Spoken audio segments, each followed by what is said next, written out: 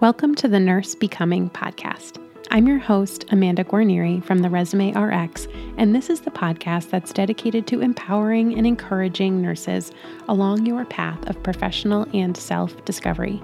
As a nurse practitioner, mom, and business owner, I'm on a mission to help you figure out how to leave your lasting impact on the world, all while bravely and fearlessly growing along the way. Join me for honest conversations and inspiring stories about personal and professional growth, all through the lens of nursing.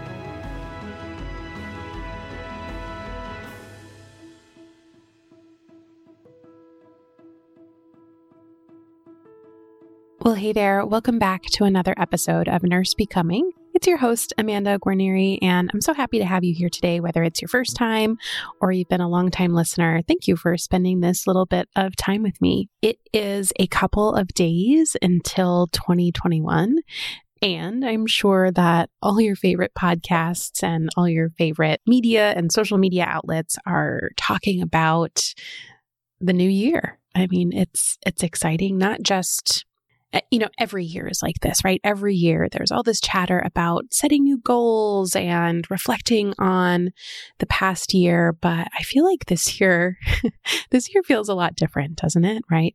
I think that so many of us are clinging on to this hope that we are getting rid of the dumpster fire that was 2020. So I'm probably not alone in saying that I am really eager for that clock to hit midnight on December 31st and for it to be January 2021. But I want to reflect a little bit and kind of pose some questions for you to reflect on this past year and also what's next, not in the kind of typical toxic positivity way of, let's talk about everything that was good, even though it was a dumpster fire, or let's make sure we set big, audacious goals. So I want to just kind of keep it a little bit more neutral and a little bit more truthful about what you may be feeling about 2020 and whether it's really true that 2021 can solve problems. Right? Because I think that there is some danger in latching on to 2021 as the answer to whatever it is that you're struggling. And that goes for any year, right? Like, why does the first day of the new year need to be the time that you make a change in your life if you can? So we're moving out of a challenging year. I think we can all agree on that. Now, it was a challenging year overall, but some people had a great year. Some people had a terrible year. Regardless of how you felt, I want to give you permission to sit in duality. I want you to feel that you can sit in more than one feeling. I think a lot of times we kind of feel like we have to be binary, right? Like we have to be either this feeling or that feeling or somewhere on a spectrum.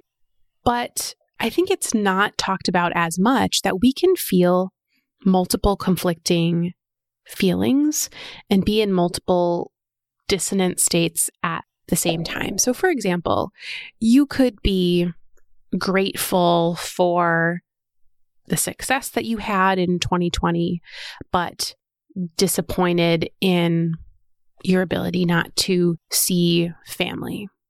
That's an example. You could feel grateful to have had a job where you work from home, for example, and didn't have to put your health at risk, but also feel that it was draining and miserable to be home with your kids all the time. I think that 2020 really taught us what matters in our lives. I think a lot of us have realized how much we crave community and connection, and also recognize the power of community and connection and voices that come together for a single purpose. I think that the civil rights 2.0 kind of uprising that started over the summer after the George Floyd murder, I think that has shown us kind of what can be achieved when enough people are willing to use their voice against injustice. So I think that we've also learned how to be resilient and adaptable, how to pivot. And overall, though, at least for me, I have learned how to really sit with things that are out of my control and challenge things that I thought were out of my control, but actually were. That has really been the biggest lesson for me, especially for someone who really likes to be in control. I like to have a plan. I like to know what's coming. I like to know how my day is going to go. I like to know the days my kids are going to be in school, where my next paycheck is coming from. And all of those things were challenged this year. And it was a really interesting puzzle to figure out which of those things were in my control and what weren't. Hey friend, you may or may not be job seeking right now, but if you are, or you will be in the future, I'm popping in to let you know about my most popular offer, the Nurse Resume Template Bundle. This is a digital download product that includes 6 beautifully designed resume and cover letter templates for both the experienced and new grad nurse or NP. You deserve to have a resume and cover letter that really showcases exactly why you are the perfect person for the job. So never again lose out on the opportunity to interview because your resume got lost in the stack. When you purchase the Nurse Resume Template Bundle, you'll also get access to 3 really essential bonuses that I created for you: my credential organization system, a job application tracking system, and the most asked for resource, an ATS video explaining what the heck the ATS is. And it also includes 2 really friendly additional templates that are super ATS friendly. Okay, so you can learn more about this and you can purchase the Nurse Resume Template Bundle for just $37 at theresumérx.com/offer. That's theresumérx.com/OFFER. Now back to the episode. On the job front, many people learned what it's really like to rely on a job, which maybe they didn't realize as much until it was taken away. There was this big duality with healthcare providers too, especially, in the first half of the year into the summer. I think that we saw hospitals that couldn't hire fast enough and were giving emergency privileges to students. And we also saw plenty of specialties in plenty of parts of the country that weren't hit initially by the surge of COVID laying off their providers. So it was so interesting. I'm a part of a few Facebook groups. I'm in one that's for emergency nurse practitioners and PAs because that's the specialty that I've worked in. And there would be just as many posts from people who were so overworked because their ERs were so full as there were posts from people who couldn't get any hours and were laid off, which is not something that ever happens in emergency medicine. Usually, pretty much every emergency department, operates at its capacity. That's just how it's been for years. So usually, nurse practitioners and PAs have plentiful opportunities there. So I think that that's one thing that I've observed on the job front is people who never expected to lose their job did. And those folks may have been people who really didn't ever expect that they would be laid off because of lack of business, which I think is really interesting. And also, as well, many people, especially nurses, our fellow nurses, learned what it means to be undervalued in a job, learned what it means to be replaceable, learned what it means to work because you have to, even though you recognize that your working conditions are unsafe. I think that that's something that as a profession, we can take as a learning from 2020 and really question moving forward, who has our best interests in mind? And at the end of the day, it might be you. You are likely going to be the person who looks out for yourself the most. And I think that especially with the PPE crisis of earlier in the year, that still continues to some extent. I think that that has become really evident. So regardless of whether you're choosing a word for 2021 or a resolution, or just being so damn grateful to be done with this year, I want to know, what are some learnings that you can take with you to help you craft the life that you want? Because at the end of the day, And at the end of the year, I think that, that's what I'm reflecting on. And that's what a lot of people that I'm talking to are reflecting on. How can we go into this new year and really make sure that we are the ones prioritizing the important things in our own lives? So what does that mean to you?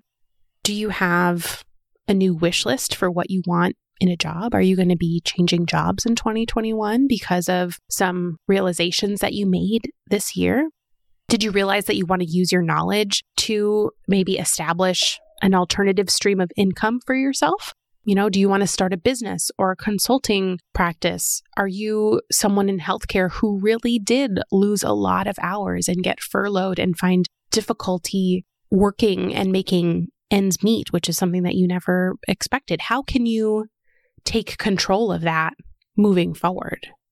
Or maybe did you get some clarity about the importance of a particular relationship in your life? These are, I think, some of the toughest times that we have gone through in our generation, millennial, Gen Z, the Oregon Trail generation, if you know what I'm talking about. And I think that our relationships have been either deepened or challenged by social distancing and isolation and not being able to gather for social events. So what are you going to take with you from that into next year? Whatever it is, whatever you decide, that's what matters as we go into 2021. It's what's important to you. And furthermore, what are you going to do about it? There will be a lot of advertising and memes and noise about the new year, but regardless of the date, like I said at the beginning, regardless of it being January 1st, 2021 or any other day of the year, you have control over your actions and your thoughts every single day of the year. So the question is, what are you going to do? What's your plan? And if you decide to make a plan, just remember that those plans can change, because it's good to kind of take a look and see how much of your plan is in your own control versus how much it relies on external factors, as we saw in 2020, where all of our New Year's plans and resolutions most likely were really rocked by the pandemic. So that's what I want to know. I want to know, what are you going to do in 2021? What are your learnings from 2020? Not necessarily what's your, vanity resolution or what's your word of the year. I really want to know what going into this new year means for you and what you are going to do to make sure that you are crafting the life that you want in the next year and beyond. So this is a short episode. This is all I have for you today. I hope that you get the opportunity to reflect and sit and enjoy the coming of the new year, also the returning of the sun after the solstice. I think I'm an eternal optimist, and I have hope that we are on our way to better days, is what I can say about that. So cheers to a new year, and I will see you again and talk to you again in 2021. Well, that does it for today. Thank you so much for tuning in and making it all the way to the end. If you found today's episode helpful, would you take a minute and give me a rating or review on Apple Podcasts? It will truly help other nurses find this show and know that it's worth listening to. For more information about this episode, as well as a place to submit your questions or suggestions for future episodes or guests, head to nursebecoming.com. I cannot wait to connect with you again soon. And until next time, remember, I am always rooting for you.